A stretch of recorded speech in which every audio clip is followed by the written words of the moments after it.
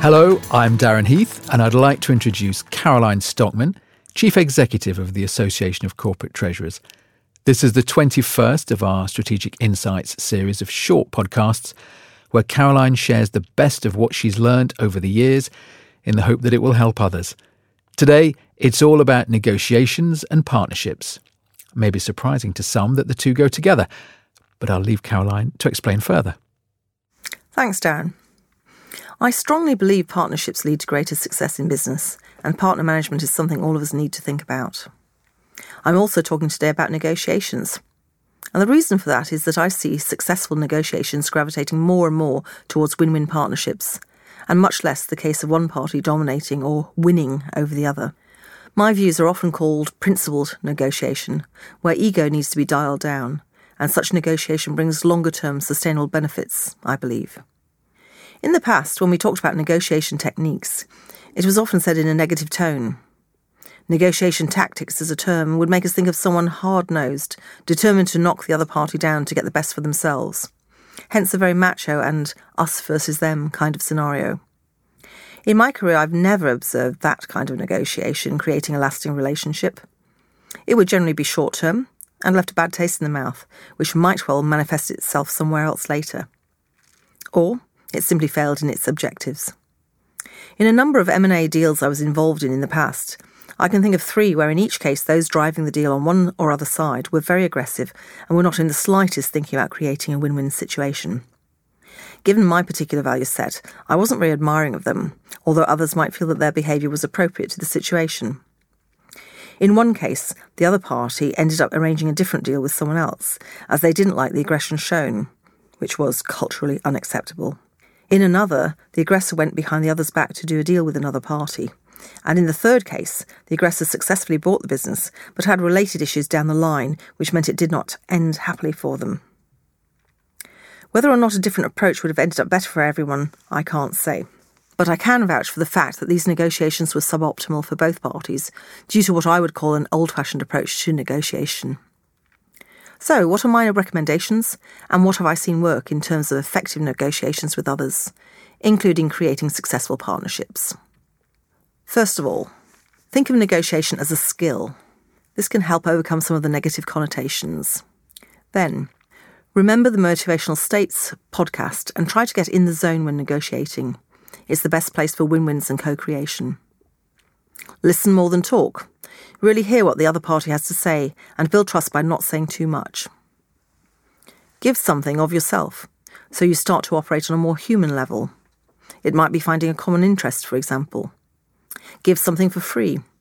For example, if you've heard it's going to rain later, or if there are delays on the train line, etc. Research the other party before the meeting, gathering as much information as to their style and preferences as possible. Plan, don't rush things. Understand. Step into the shoes of the other party and try to understand their motivation. Ask for what you want. Don't be shy or unclear.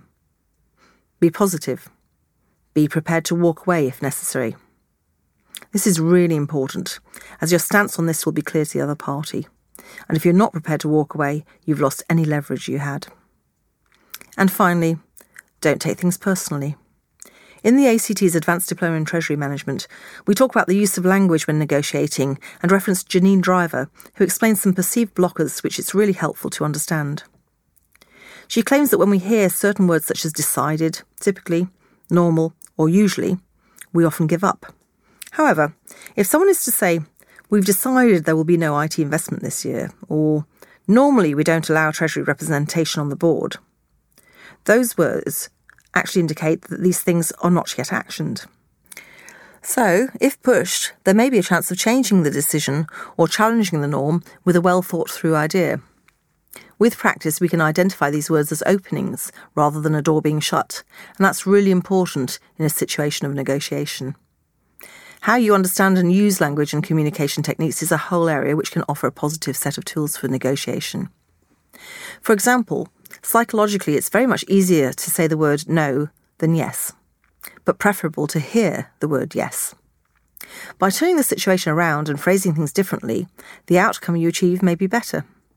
For instance, saying, "We really need a new treasury management system as the current situation is dire, so can I get your approval?" which requires a yes, is going to be less effective than asking, "We have a significant problem with our existing treasury management system. Is it acceptable to run the risk of not being able to carry out any transactions?" With the latter example, we make it easy for the other party to say no and therefore approve the project. When entering a negotiation with a range of options, you may have a preferred outcome. This preferred outcome is often positioned first, but sometimes last, on the list. Research suggests that third place within a list of options of any size is the optimal positioning for successful uptake because, 1.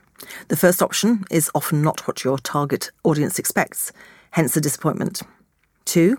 The second option is often considered simply a source of information, and the decision maker tells themselves it's too early to decide. And 3.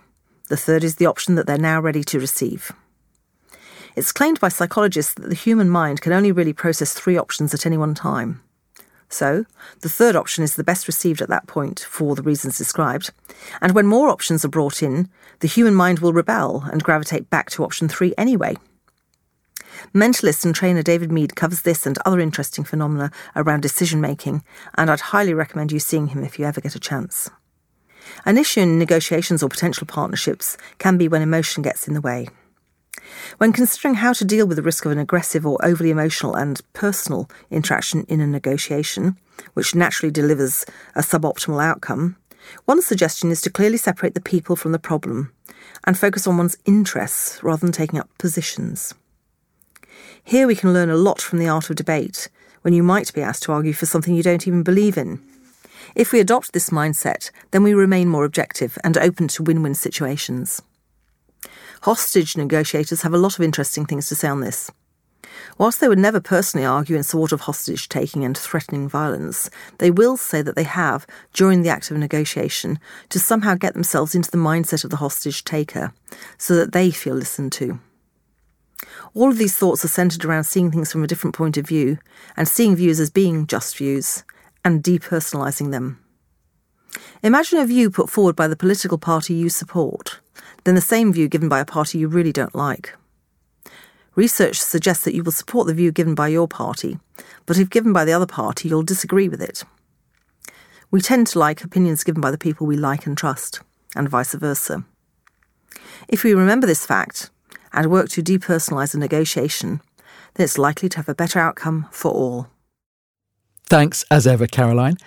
And next up, it's all about building buy-in. Do join us again for that, but in the meantime, from both of us here, goodbye and thank you for listening.